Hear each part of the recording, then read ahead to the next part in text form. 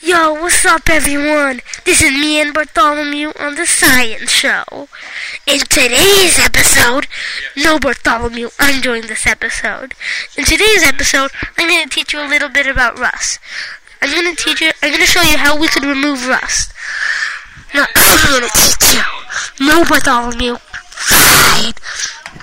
So, the first thing you have to do is get 9 rusty nails, 8 ounces of Coca-Cola, lemon juice, and vinegar, 1 roll of white tape, a printer, a laptop, a camera, and a marker, and obviously your own eyes.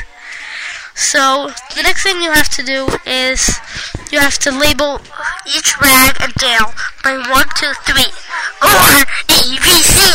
Easy 1, 2, 3. Just like Elmo. No, Bartholomew, stop it. Fine. So, rub rag 1 on nail 1, rub rag 2 on nail 2, and rub rag 3 on nail 3. Do each nail for 30 seconds. Last, you have to see which one took off the most rust. Then do this experiment a couple more times just to make sure.